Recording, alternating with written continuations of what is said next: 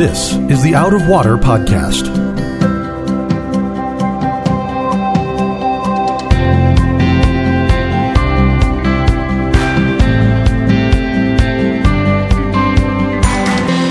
Out of Water is a production of Rio Vista Community Church in Fort Lauderdale, Florida. You can find it on Apple Podcasts, Google Podcasts, or Spotify. If you like what you hear, please subscribe and tell a friend to help them find Out of Water also. Welcome, friends, to another episode of the Out of Water Podcast. I'm your host, Mark Lautenschlager, and joining me today, as he always does, is our pastor of education, Reverend Sam Kastensmith. And it is with somewhat mixed feelings that I welcome you to the last podcast from this particular series, not ever from the book of Isaiah. We'll get back to Isaiah during Advent, but this is the final podcast in our series, Isaiah, A Voice of Hope. And I think, Sam, I've been surprised at how much I have enjoyed the prophetic parts of Isaiah. Yeah, Isaiah's like he's an incredible poet, and the way, I mean, you got to remember, we're talking about somebody who's writing all this stuff 750 years before Jesus is going to be born, before he takes on flesh. Mm-hmm. And it's like Tom preached this past Sunday, where St. Augustine referred to Isaiah as the fifth gospel. I mean, it really feels like that. He brings out kind of the salvific, wonderful grace of our Savior. It's pretty awesome. I love Isaiah. Well, and we've said several times that in Isaiah, you hear the voice of Jesus. You hear the voice of the servant, of the Messiah. And there's probably no place that it's more clear, because Jesus himself connects the dots this week, than Isaiah chapter 61, which is where we come to. Isaiah 61 starts off with, "The Spirit of the Lord God is upon me, because the Lord has anointed me to preach good tidings to the poor.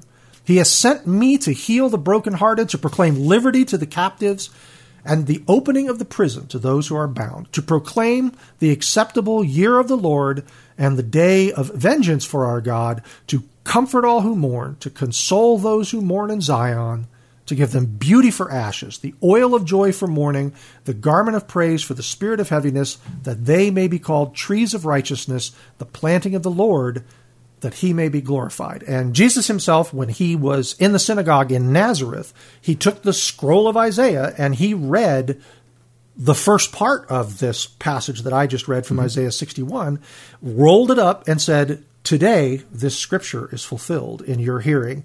And it wrecked the joint. They did not know what to make of it. But if there's anybody there who thinks that's not a prophecy of Jesus, Jesus himself told you, "This is me." Yeah, I mean, right when he gets done, he says, "Today, this scripture is fulfilled in your hearing." In other words, what he's saying is the one that this is talking about is reading it to you. I mean, like you said, it would have brought the house down.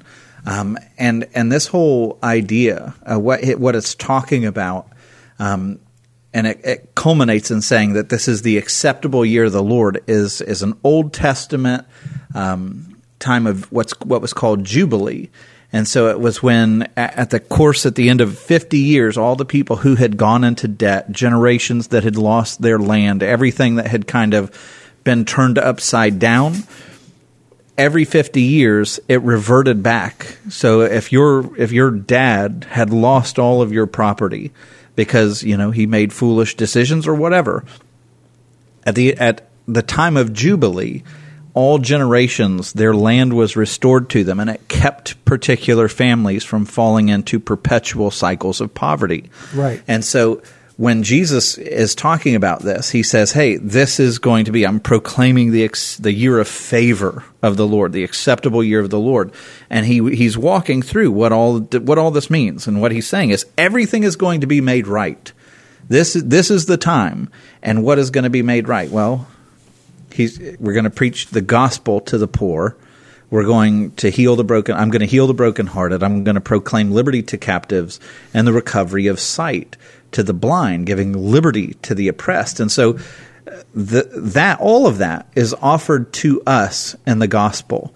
And in one of the ways that we probably, and this is in very real terms, but it's also all spiritual conditions. And so Sin impoverishes people, and he has come to preach good news to the poor.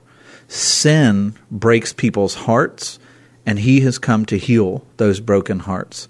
Sin puts people in captivity, and he has come to give them liberty. Sin brings people blindness, and he's come to open their eyes. And sin is oppressive, and he has come to bring liberty. And so in Jesus, what he's saying is, I'm the one who's going to bring all of this to you. This is going to be a permanent, once and for all time, year of Jubilee, where everything is going to be restored in the sight of the Lord. And that is a promise not just to those people who are in the synagogue at Nazareth. That's a promise to us. So we got to take those things and personalize those. There was the fact that he changed the wording or said it differently, this opening of blind eyes as opposed to the opening of the prison. I did a little digging into that because I was curious, and it turns out that the wording that Jesus read from the scroll of Isaiah, that is the wording in the Greek Septuagint, which was their Old Testament Bible text at that time. And I said, it's not possible that Jesus was confused about what should be there. He wrote the book. Mm-hmm. So it's obvious that in his mind, there was something that was, there's some association between blindness and being imprisoned. And as I thought about that some more, I thought, a spiritual imprisonment really is a result of spiritual blindness, and that how Jesus frees us from that spiritual prison is by giving us eyes, spiritual eyes that can see the truth, by opening blind eyes. I thought it was an interesting, the fact that he reworded it a little bit, try to understand why that was. And I think that's probably a pretty good explanation of it, is that prison and blindness have, in a spiritual application, have some connection in that regard. The other thing that he did is that he stopped when he said to proclaim the acceptable year of the Lord, and he didn't mention the day of vengeance when he was reading it.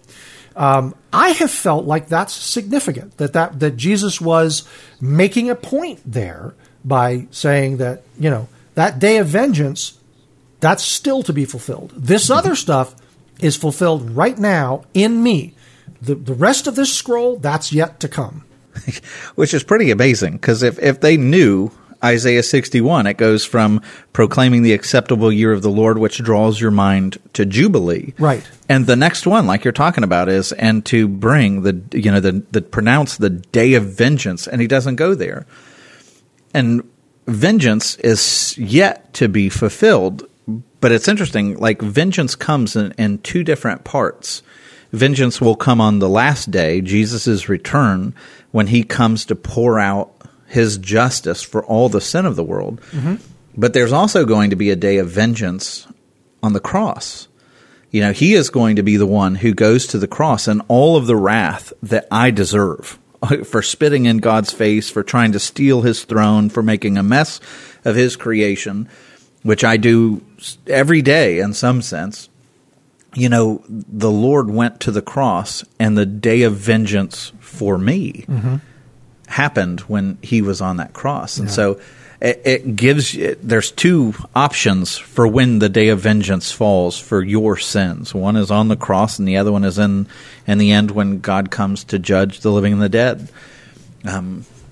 But yeah, he does not mention that here, which means that it was yet to come. It's also interesting because once we get past this statement of, and the day of vengeance for our God, the remainder of the chapter, quite frankly, is relentlessly positive and beautiful.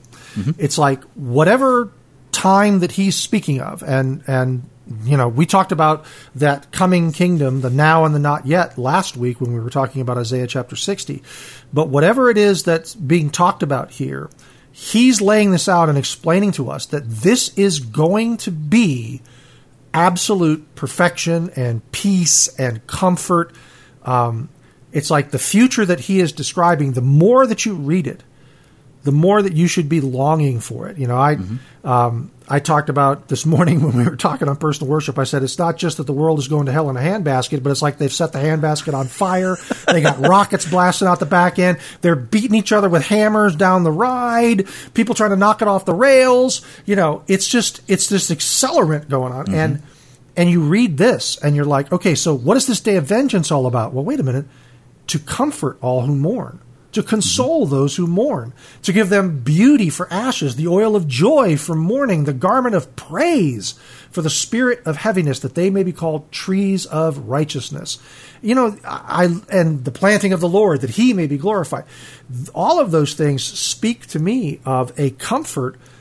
And when you mention this idea that day of vengeance is also talking about the cross as well as the second coming, it starts to make a lot more sense then. You start to say, oh, I understand. Why can I feel that comfort? Why am I consoled?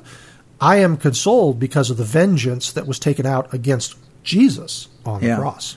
So the people in the synagogue, the people who are searching for faith, the ones who are showing up to worship God, it's when he omits saying that day of vengeance to them, I think what he's saying is, here's the opportunity for mercy. Here's the favor of God standing right in front of you. And if you receive me, then vengeance is the question that's still, looming. Is it going to be the vengeance that falls on me? Or if you come to me, I take your vengeance, or is it going to be the vengeance that falls on you because you feel that you can stand before a holy God and that you're entitled to his favor, and you're going to find out that you're woefully inadequate to enter heaven in your own merit. And this whole passage, one of the things that it's talking about, not only in Luke 4 do you find Jesus saying, hey, all of this is about me. This is all fulfilled right here because the one who's saying this stuff to you is the fulfillment of it. But when you jump to Matthew chapter 11, it's one of my favorite stories. When you get real and raw about somebody who's in a crisis of faith. If you read Matthew 11, which I'd encourage you to do, what's happening is John the Baptist is now in prison. Herod has put him in a prison, and it's a prison that's outside of the Promised Land. It's on the other side of the Dead Sea in a prison called Machaerus. And he's going to die. He's going to be beheaded. And all of his expectations, just like all of Israel's expectations of what the Messiah was going to do, are really confusing because you have Jesus going around and telling people to take up your cross and to die, and he's not talking about geopolitical revolutions or bringing in, the everlasting kingdom just yet, that's on the earth. He's talking about heaven and different things like that. And so John is really confused. And if you read Isaiah 61, John's like, wait a minute, the Messiah says that he's coming to proclaim liberty for the captives. The Messiah is supposed to come and break the prison doors open, and that would be really convenient for me right now, because I'm in jail outside of the Promised Land, and if you're the Messiah, you should be blowing these doors off. And so John the Baptist, struggling with faith, wondering, did I get it all wrong when I gave my endorsement to Jesus? Was I wrong? Was I off? I don't get it. I'm struggling to make sense of this faith. He sends 2 disciples to Jesus, and the conversation's recorded in Matthew chapter 11. And listen to what Jesus responds to the disciples, because he gives the interpretive key for what this whole passage is about. He tells the 2 disciples, he doesn't say, John's doubting, because they come to him and they say, hey, are you really the Messiah, or should we look for someone else? Which you got to imagine is like, ooh, Jesus, that had to hurt. But Jesus doesn't say, oh, John, that doubter, he's out, He says, I want you to go and tell John the things that you hear and see. And then he starts quoting Isaiah 35 and 61. He says, the blind see and the lame walk, the lepers cleanse, the deaf hear, the dead are raised up, and the poor have the gospel preached to them. Blessed is he who are not offended because of me. And so he takes Isaiah chapter 35, which is the fulfillment of all those promises, and he takes Isaiah 61, and he puts them together. But one of the things that he changes that's in neither one of those passages from Isaiah is the dead are raised up. So all the other stuff you find in Isaiah. But when he says the dead are raised, it would have been a clue to John the Baptist. That's how your prison doors are going to break open. That is how I'm going to declare liberty for the captives. And so it's probably not the answer that John was expecting, or maybe not even the answer that John wanted, but it's a far more glorious answer, because what Jesus says is not, hey, this isn't just about the physical reality of your days in a broken and fallen world. What I'm saying is all of this is going to be fulfilled in the resurrection, and I have the power to overthrow sin and death. That is how the poor will become rich, and the brokenhearted will be comforted, and the captives will be free, and the prison doors will be burst open. I'm going to overthrow a world that's enslaved to sin and death. Right. And I love that, and I love the tenderness that you find from Jesus. Because let's be honest, here's John the Baptist, who's one of the most fearless prophets that you find in all the Scriptures. I mean, he confronts anybody and everybody, soldiers and Herod, and he's like, I'm not sure anymore. And you can just, if you've ever wrestled with doubts in your faith, what Jesus says about John to his disciples as they're walking back is he's like, there has not been a greater prophet ever born to women than John the Baptist. And this is somebody who's clinging with his fingernails, barely holding on to faith, it seems like. When they ask, are you the Messiah or should we look for someone else? John can't let go of Jesus, but he is struggling mightily with doubt, and Jesus responds with total compassion. And so what does that say for me and for others? If you're ever walking through a season where you're plagued by doubts but you just can't let go, Jesus isn't disappointed. He's not dejected or disgusted with you. He is so honored when somebody is wrestling through very real doubts and yet refuses to let go of him. Right. Because that's when faith is real and raw. When you're asking God, none of this makes sense. I don't get it, but I can't let go of you. That's real faith. Yeah. It's also, we should note that God is not, beyond blowing up some prison doors. Yeah, true. When Peter was in prison in Acts, when Paul was in prison in Philippi, the Lord blew open some prison doors. So I don't want to make it sound like the Lord doesn't blow open prison doors, because he can if he wants to. But you're right. We've talked about this before in the miracles sessions. All the miracles that are done in the life of Jesus are all given just as a foretaste of what he's going to do on a broad scale in the new heavens and new earth. Right. And are also never done for his own benefit. Right. A miracle by itself is a fantastical thing. It's something that's unexplainable by any human means. And the other thing that's unexplainable is that somebody who could do that would only do it for other people. That's just as divine as the miracle itself, I think. Yeah. You shouldn't give me the power to do things. Yeah, it would not work well. It wouldn't work very well. It's like you'd come over to the house and you're like, okay, there's a Lamborghini in the parking lot. His house is now 5 stories tall. He's on the back deck with a giant tub of ice cream, and yet he's got a 6-pack. Nice. How did that happen, Mark? Well, When I was a teacher and I would in middle school, one of the doctrines of the faith that people are always reluctant to grab a hold of until you get older, then it's just obvious, is that human beings and humanity is depraved. Like we're messy people. We're selfish by nature. We have a sin nature. And so one of the illustrations that I used to give, and I wouldn't tell them why we were doing this, but I would come in and there was it's kind of like Lord of the Rings. There was an ancient myth of the Greeks called the Ring of Gyges. And it was a ring that when you put it on your finger, you went invisible. And so I said to them, I want you to imagine that someone gave you the Ring of Gyges. Now I want you've got 1 minute to do this. I want you to write down the first 3 things you would do having the Ring of Gyges. And without exception, even the best character students in my class, all of the answers were the predictable things. I would rob a bank. I would, go into the girls' locker room or, some all inappropriate, sinful things. And it was like, so what you're telling me is that if there were no consequences and no one would see you do it, your nature would steal, your nature would exploit, your nature would do all these things.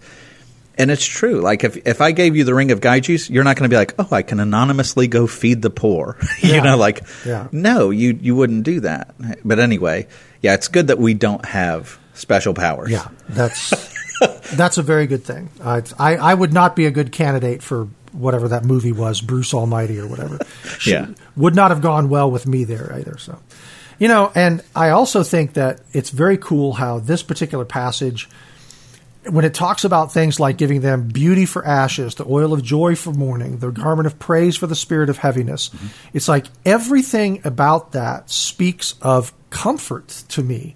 This idea of beauty for ashes. Well, and now maybe there's a deeper interpretation here, but I'm just looking at it as being sort of this phoenix-like resurrection from what's been burned down. It's like you look at a pile of ashes and you see it's dark, it's crisp, it's done, it's burnt, and yet the Lord finds a way to make something beautiful out of that. This idea of the garment of praise, all these talks about garments and robes and things like that. It's almost like I can feel that hug of wearing that garment.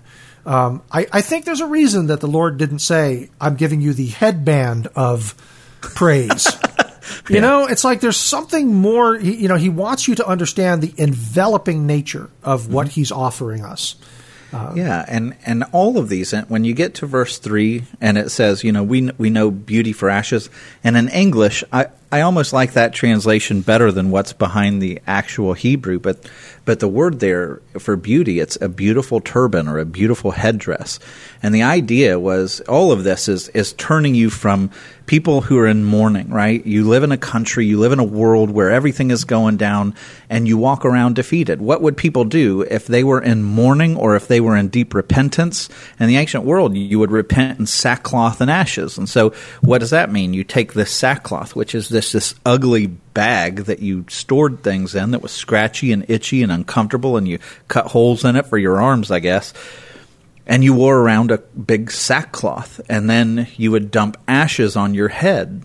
And it was basically saying, I deserve death. So you're throwing dust, which was always emblematic, or ashes, which is always emblematic of death, on yourself, saying, I deserve death.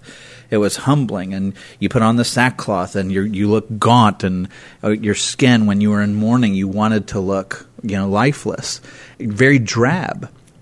And so in this, God is talking about appearance. So he says, I'm giving you a beautiful turban on your head instead of the ashes. So instead of throwing ashes on your head, now I'm giving you a beautiful turban, which to us we go, I don't want a beautiful turban. But in the ancient world, what that meant was you were regal. You were of nobility. You were somebody that was to be looked up to. You are triumphant. You are a ruler. And so don't walk around defeated because now you've got this beautiful turban on. Don't walk around looking gaunt, like you're just in mourning and you're pale and ashy on your face. But instead, you've got the oil of joy that's anointing you. It's making your face vibrant. You're shining. You have a garment of praise now instead of a spirit of heaviness. And in the Hebrew, that word for heaviness literally is dull. It has no color. It's drab. It's like it goes from black and white to vivid colors. And so what God is saying here is, no, I've come to console those who are in mourning, and I'm going to change your garments entirely. You're going to go from head down, sulking, Eeyore people to just beautiful and dazzling and joyful and radiant. He's changing our clothing. And that's one thing. Like in the New Testament, the Old Testament, what you'll find is that when people change their circumstances throughout the Old Testament, they also change their clothing so often. That's one of the patterns you'll find. In the New Testament, our salvation is repeatedly called clothing. It's a covering. Yep. We're being clothed in the righteousness of Christ. Ephesians talks about how we put on, you can almost feel the hug.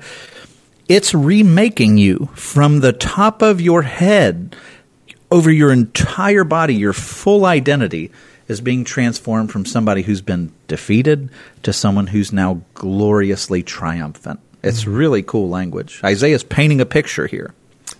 One of the things I always do when I'm studying the passage is I'll look at it in all the different English translations. It's just kind of a natural habit of mine. And I always get a kick out of how they always want to use a different word than everybody else used. And so you get all these synonyms for it, like one of them was beautiful headdress, one of them was a turban, one of them was...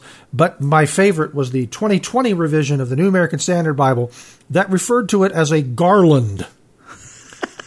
I'm kind of like, all of a sudden I had this idea of God putting a lei around my neck or something, but the crown of beauty, well, here's the garland of... Yeah, it's very clearly talking about what somebody throws on top of their head. Right. A garland, I don't know that works so well. I don't know about that. So, verse 4 goes on to say, and they shall be... Wait. Before you go on. Sure. That where it talks about they will be called trees of righteousness, the planting of the Lord, that he may be glorified. I love where this is coming from. Partly because all throughout Isaiah, one of the metaphors that he keeps using, Isaiah 11 is really famous, and it talks about how the Messiah is going to come from the stump of Jesse. And the reason why it uses that language is it's like, we used to be this great mighty forest, but now everything has been leveled to where even Jesse, who is David's father, everything is leveled. It's been cut down. And then it says a shoot will grow out of the stump of Jesse. Or in Isaiah 53, he refers to Jesus as a shoot that grows out of dry ground. So you're imagining a desert, but there's just this one little source of life that's going to grow. And now all of a sudden, because he has grown and he has accomplished his mission, now all of a sudden what Isaiah has been describing is kind of this barren desert where there's no life, but just this one shoot that comes up. Once the shoot accomplishes his mission, now all of a sudden, guess what? We may be called the trees of righteousness. And so the kingdom of God, this new Jerusalem, is now like just exploding with new life in all these trees. It's no longer stumps and desert, it's trees of righteousness, the planting of the Lord. He has planted all of us and grown us up and made us beautiful for his glory. And I love how Isaiah is using all these word pictures. He's such a good poet, but he's using all these word pictures that if you follow through the book, you see like, oh my goodness, everything's changing. Now all of a sudden, the way that you're to see the kingdom of God is like this forest where these mighty oaks of righteousness are now, owning the land. It's just a cool picture. Yeah. And that it's the planting of the Lord that he would be glorified. Yeah. So verse 4 says, and they shall rebuild the old ruins, they shall raise up the former desolations, they shall repair the ruined cities, the desolations of many generations. What's it talking about with the ruins and the desolations here? Other than the fact that I did, by the way, if you read Personal Worship this week, folks, I correctly identified this is Hebrew poetry because it repeated itself. There you go. It does. I'll get it down eventually. It's like you see that kind of repetition, you're like, that's Hebrew poetry. That part must be important. Yeah, they're drilling it into your head with that repetition. You find it a lot. But one of the things that we do, and it'll make this... It doesn't bring out the beauty of what Isaiah is communicating, is when it says you'll rebuild the old ruins. Some of the other translations use ancient ruins. Well, I went and did a study of the word that's used there, which is olam, and it's translated as ancient or old, and sometimes it can be. But there's 437 times that Hebrew word is used in the Old Testament. And just so you understand, 265 times it's translated forever. 59 times it's translated everlasting. It's translated perpetual or forevermore or ever. So the idea is the vast majority, almost 90% of the time when that word is used, it's talking about something that is everlasting. It's eternal. It has no end, right? And so it's not rebuilding ancient ruins. It's rebuilding everlasting ruins. So what is that getting at? And then it says, they shall rise up the former desolations, and that Hebrew word former is most commonly translated first. And they try to fix it because they want you to think of Jerusalem. But that I don't think, now you can disagree with me, but this is my take on this passage. It's not talking about the ruins necessarily of old Jerusalem. It's talking about the ruins of the earth, going all the way back to the garden. God had this everlasting plan, this everlasting temple that he wanted to rebuild, or wanted to build with man going out and transforming the whole earth into a garden. And at the fall, it all fell into ruins. It all fell into desolation. It was the first desolation. It was the the ruins that go back to God's everlasting plan from the beginning. And so this mission is not just about rebuilding old Jerusalem. It's about building the new Jerusalem and repairing something that goes all the way back to the beginning. He is fixing the fall. Mm-hmm. And they shall repair ruined cities and, listen, the desolation of many generations. So it keeps pointing out that these are ancient, everlasting, perpetual ruins. And it gives you the sense this is a cosmic restoration, not just of one city. Well, it does make sense because it's talking about that future kingdom that is the bookend. It's like God created the world and it was very good. And then we got involved and it was not so good anymore. And then he's going to come back and make it very good again. And these are going to be the bookends to what humanity did to squander the beauty of God's creation. So verse 5, strangers shall stand and feed your flocks, and the sons of the foreigner shall be your plowmen and your vine dressers. I like the fact that when it calls this into play, it's talking about this language involving flocks and plowmen and vine dressers. It's very agrarian and agricultural. But more than that, it's like it's life that's like connected organically to the world around it, you know?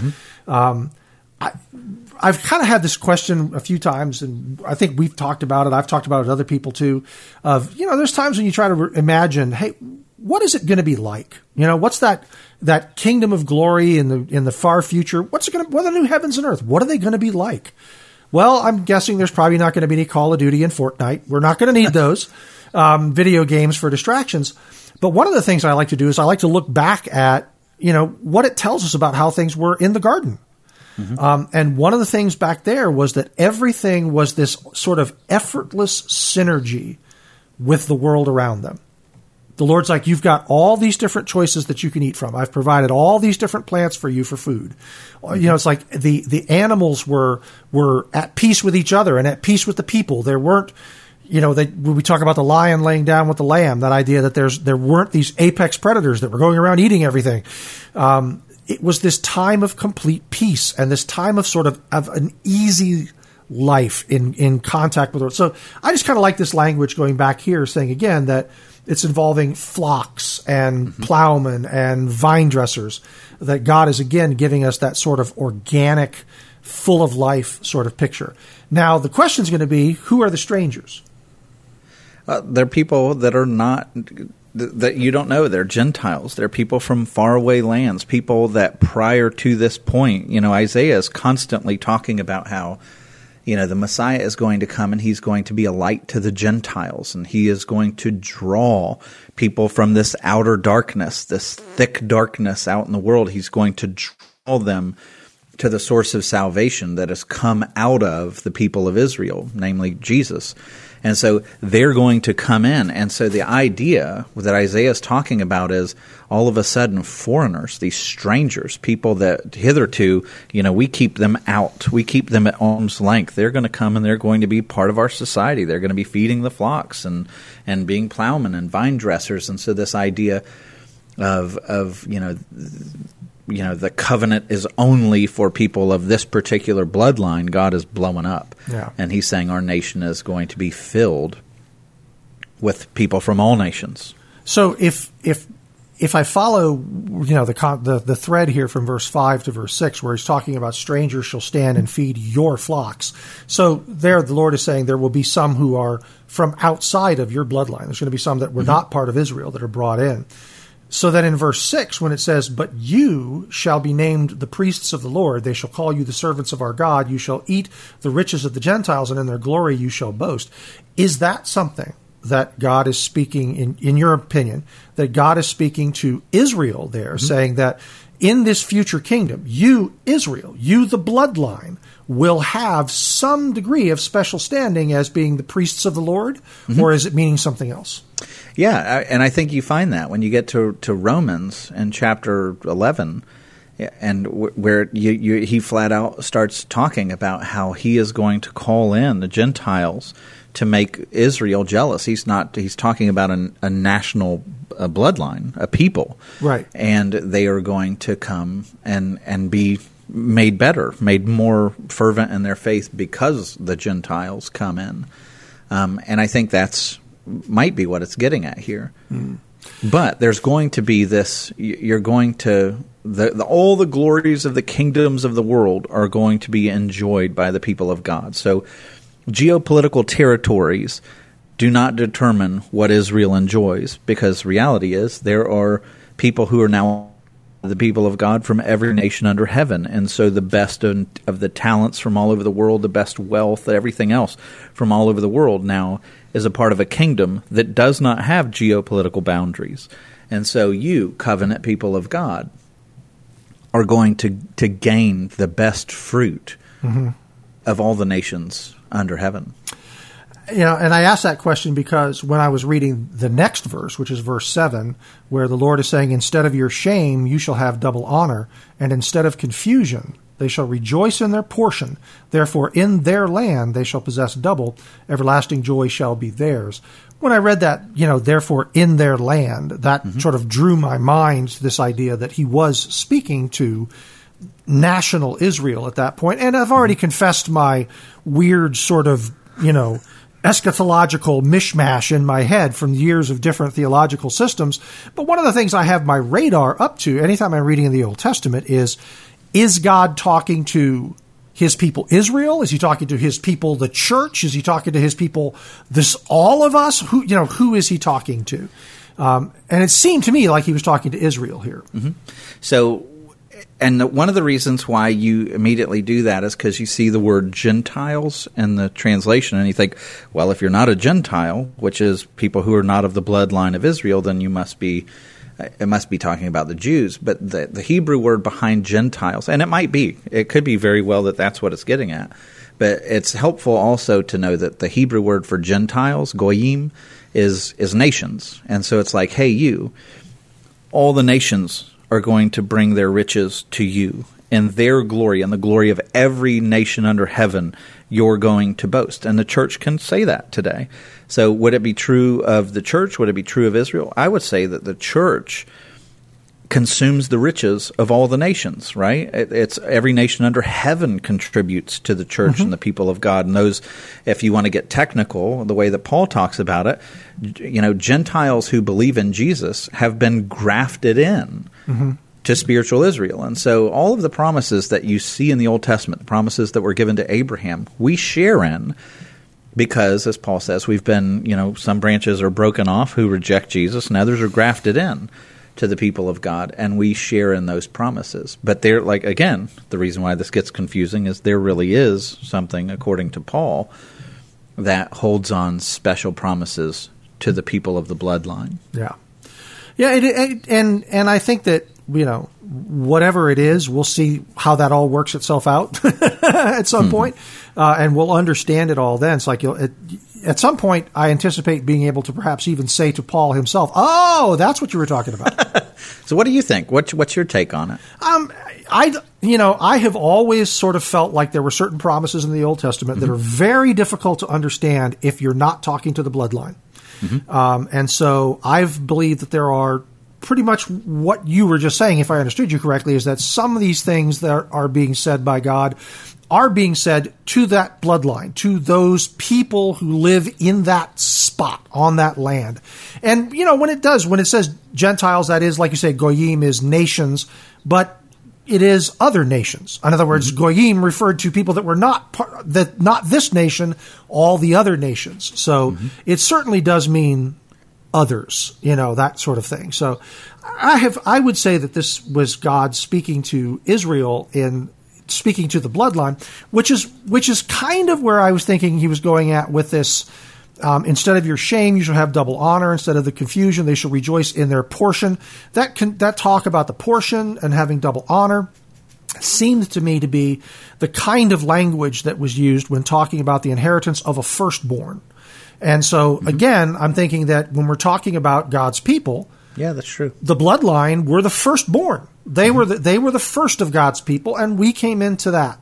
So I felt sort of like, but then, of course, I got to verse 8, and I questioned myself, because in verse 8, for I, the Lord, love justice. I hate robbery for burnt offering. I will direct their work in truth, and will make with them an everlasting covenant. So as soon as I saw that, I hate robbery, my mind immediately went to, well, if something's stolen from them and you catch the perpetrator, the law was that you had to restore double.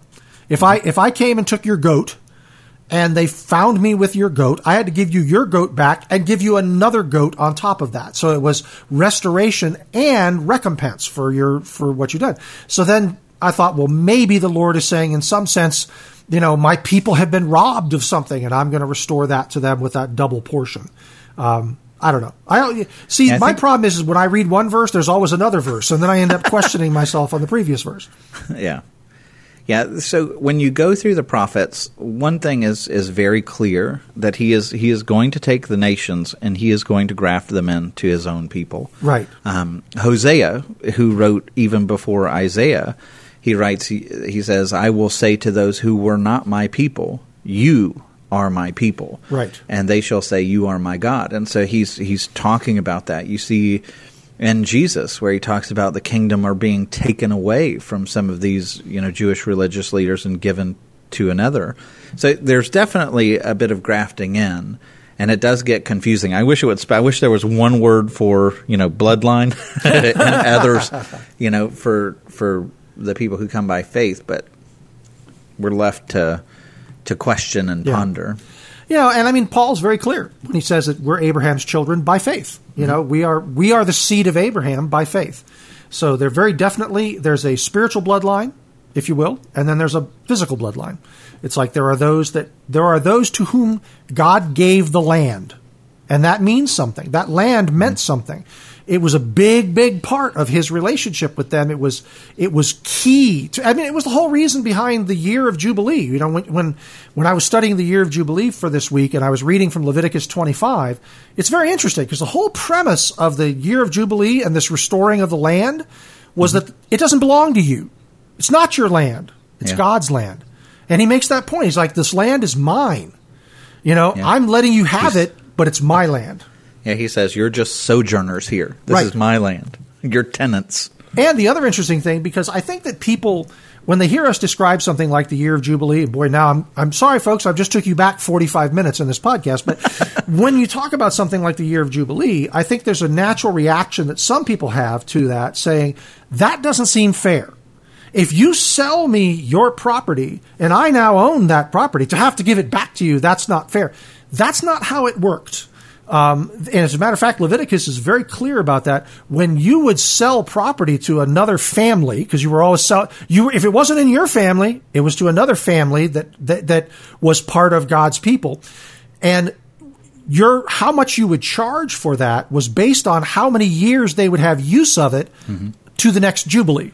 So the best way to describe it is it really wasn't a sale of land as much as it was a lease of land.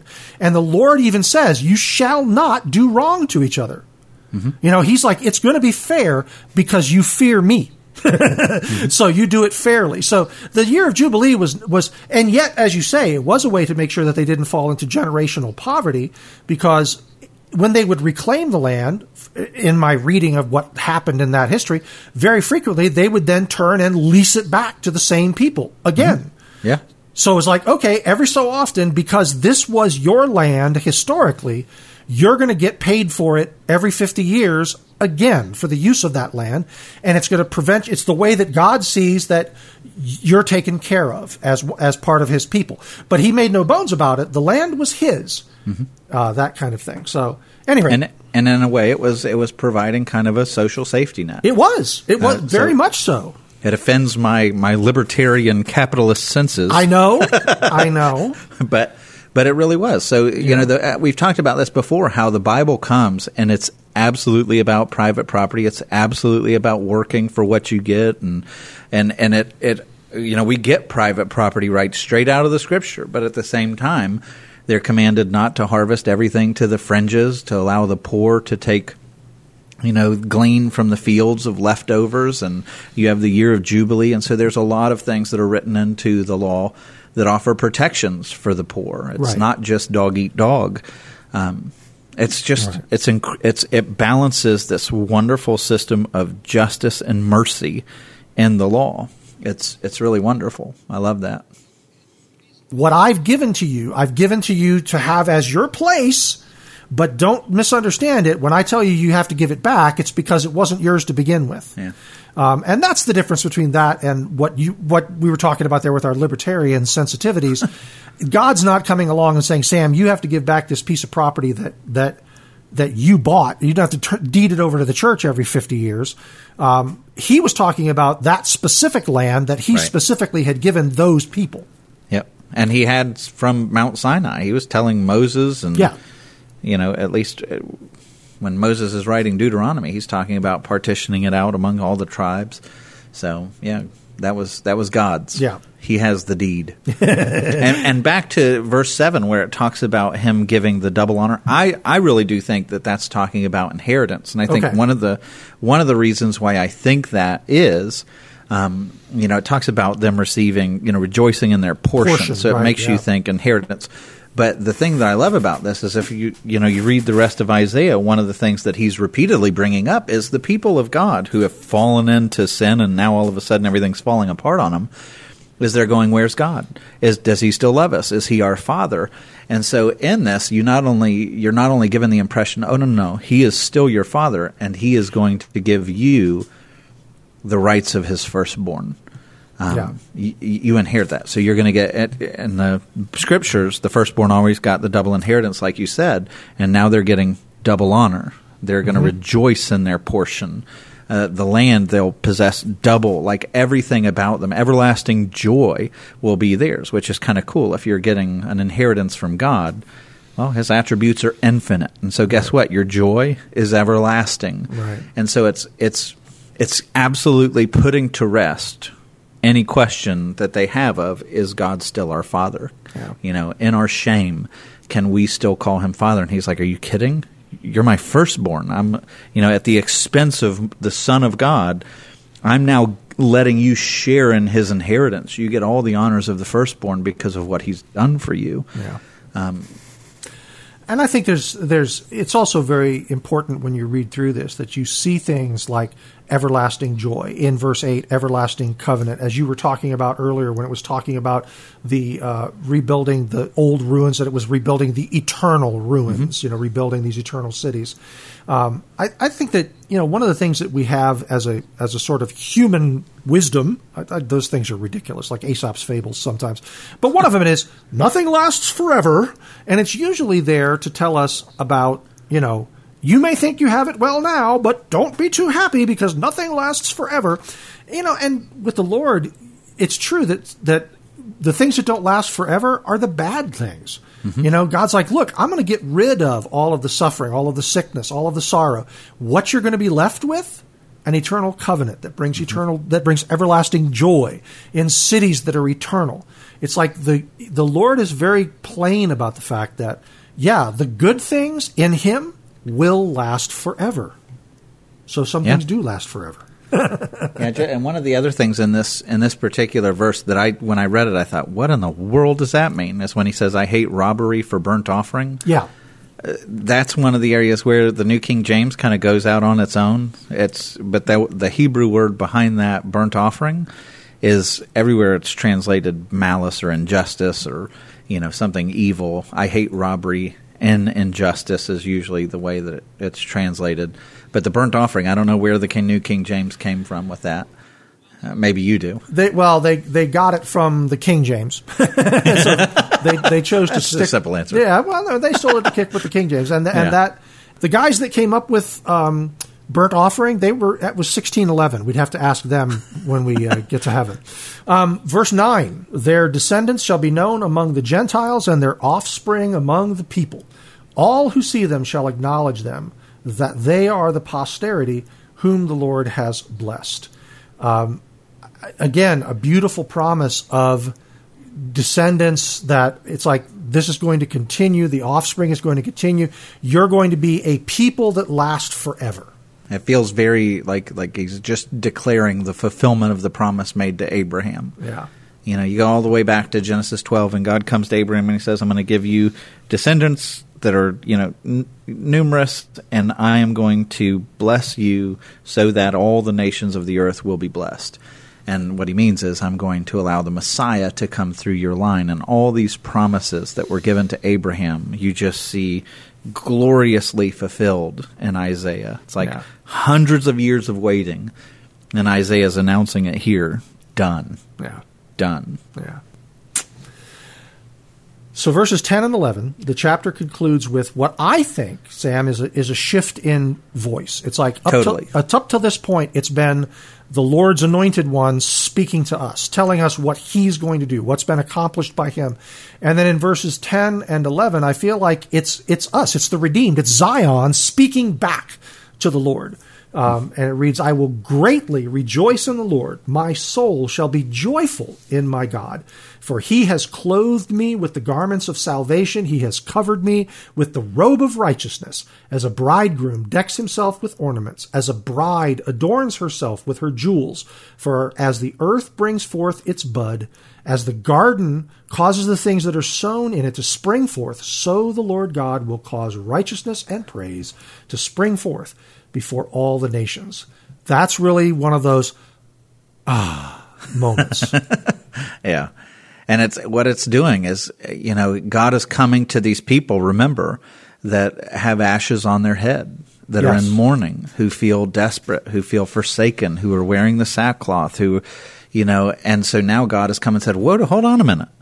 Let me tell you your new reality. Let me tell you what I've purchased for you. And now this, like you said, is Isaiah giving voice to how we should respond to this, which in faith should be, I'm taking the ashes off my head. I'm no longer defeated anymore because of what Jesus has done for me. And so, I'm going to rejoice greatly in the Lord. My soul is going to be joyful in my God, for he has clothed me with garments of salvation. And there's this kind of defiance where the world, it ensnares us and it makes us feel defeated. I do this all the time where it's like you look at the circumstances and what do? You're really walking around defeated. You have dust on your head and the sackcloth. And what this is doing is saying, no, you be defiant of how gloomy this world is because you live in an alternate reality in some sense. You live with eyes open to the spiritual truth of what Jesus has accomplished for you. And now we should walk around rejoicing, being joyful, being dressed not in drab garments that everybody looks and says, oh, we're just defeated people, but we're radiant garments of salvation. And we have robes of righteousness. And then this idea, he brings in the most intimate of metaphors, this idea of the bridegroom and his bride. And so we got to remember who our bridegroom is. He's decked out, man. He is shining like the sun with all of his radiance. And his bride has adorned herself with jewels. Like, it's inviting us to see ourselves. And by the way, Isaiah's talking to a group of people. You have to remember, things are desperately bleak for the people living in Jerusalem when Isaiah is writing this. And what he's saying is, stop. Like, here's your reality. This is what you can bank on because of what the Messiah, the Savior, has done for you. Walk around with joyful, victorious, shining like we talked about last week. Arise and shine so that the dark world, the thick darkness, can see you, penetrate through that darkness, and they come to you and want to know what's different. What hope do you have? Why are you shining? And gosh, I wish I was better at that. The people that I've known and there have been a few people, and I'm not one of them, by the way, but there have been a few people I've known who have been able to maintain that joy in the face of everything. Mm-hmm. And invariably, when I've talked to them about, why are you always so happy? The answer is the same thing. This isn't the world I'm living for. Mm-hmm. And sometimes we lose sight of that, don't we?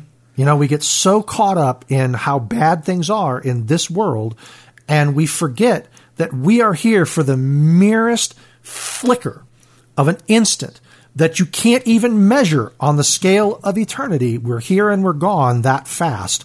The world that we are living for is an everlasting world that is going to be perfect, that is going to be filled with righteousness and praise, that is going to be peaceful.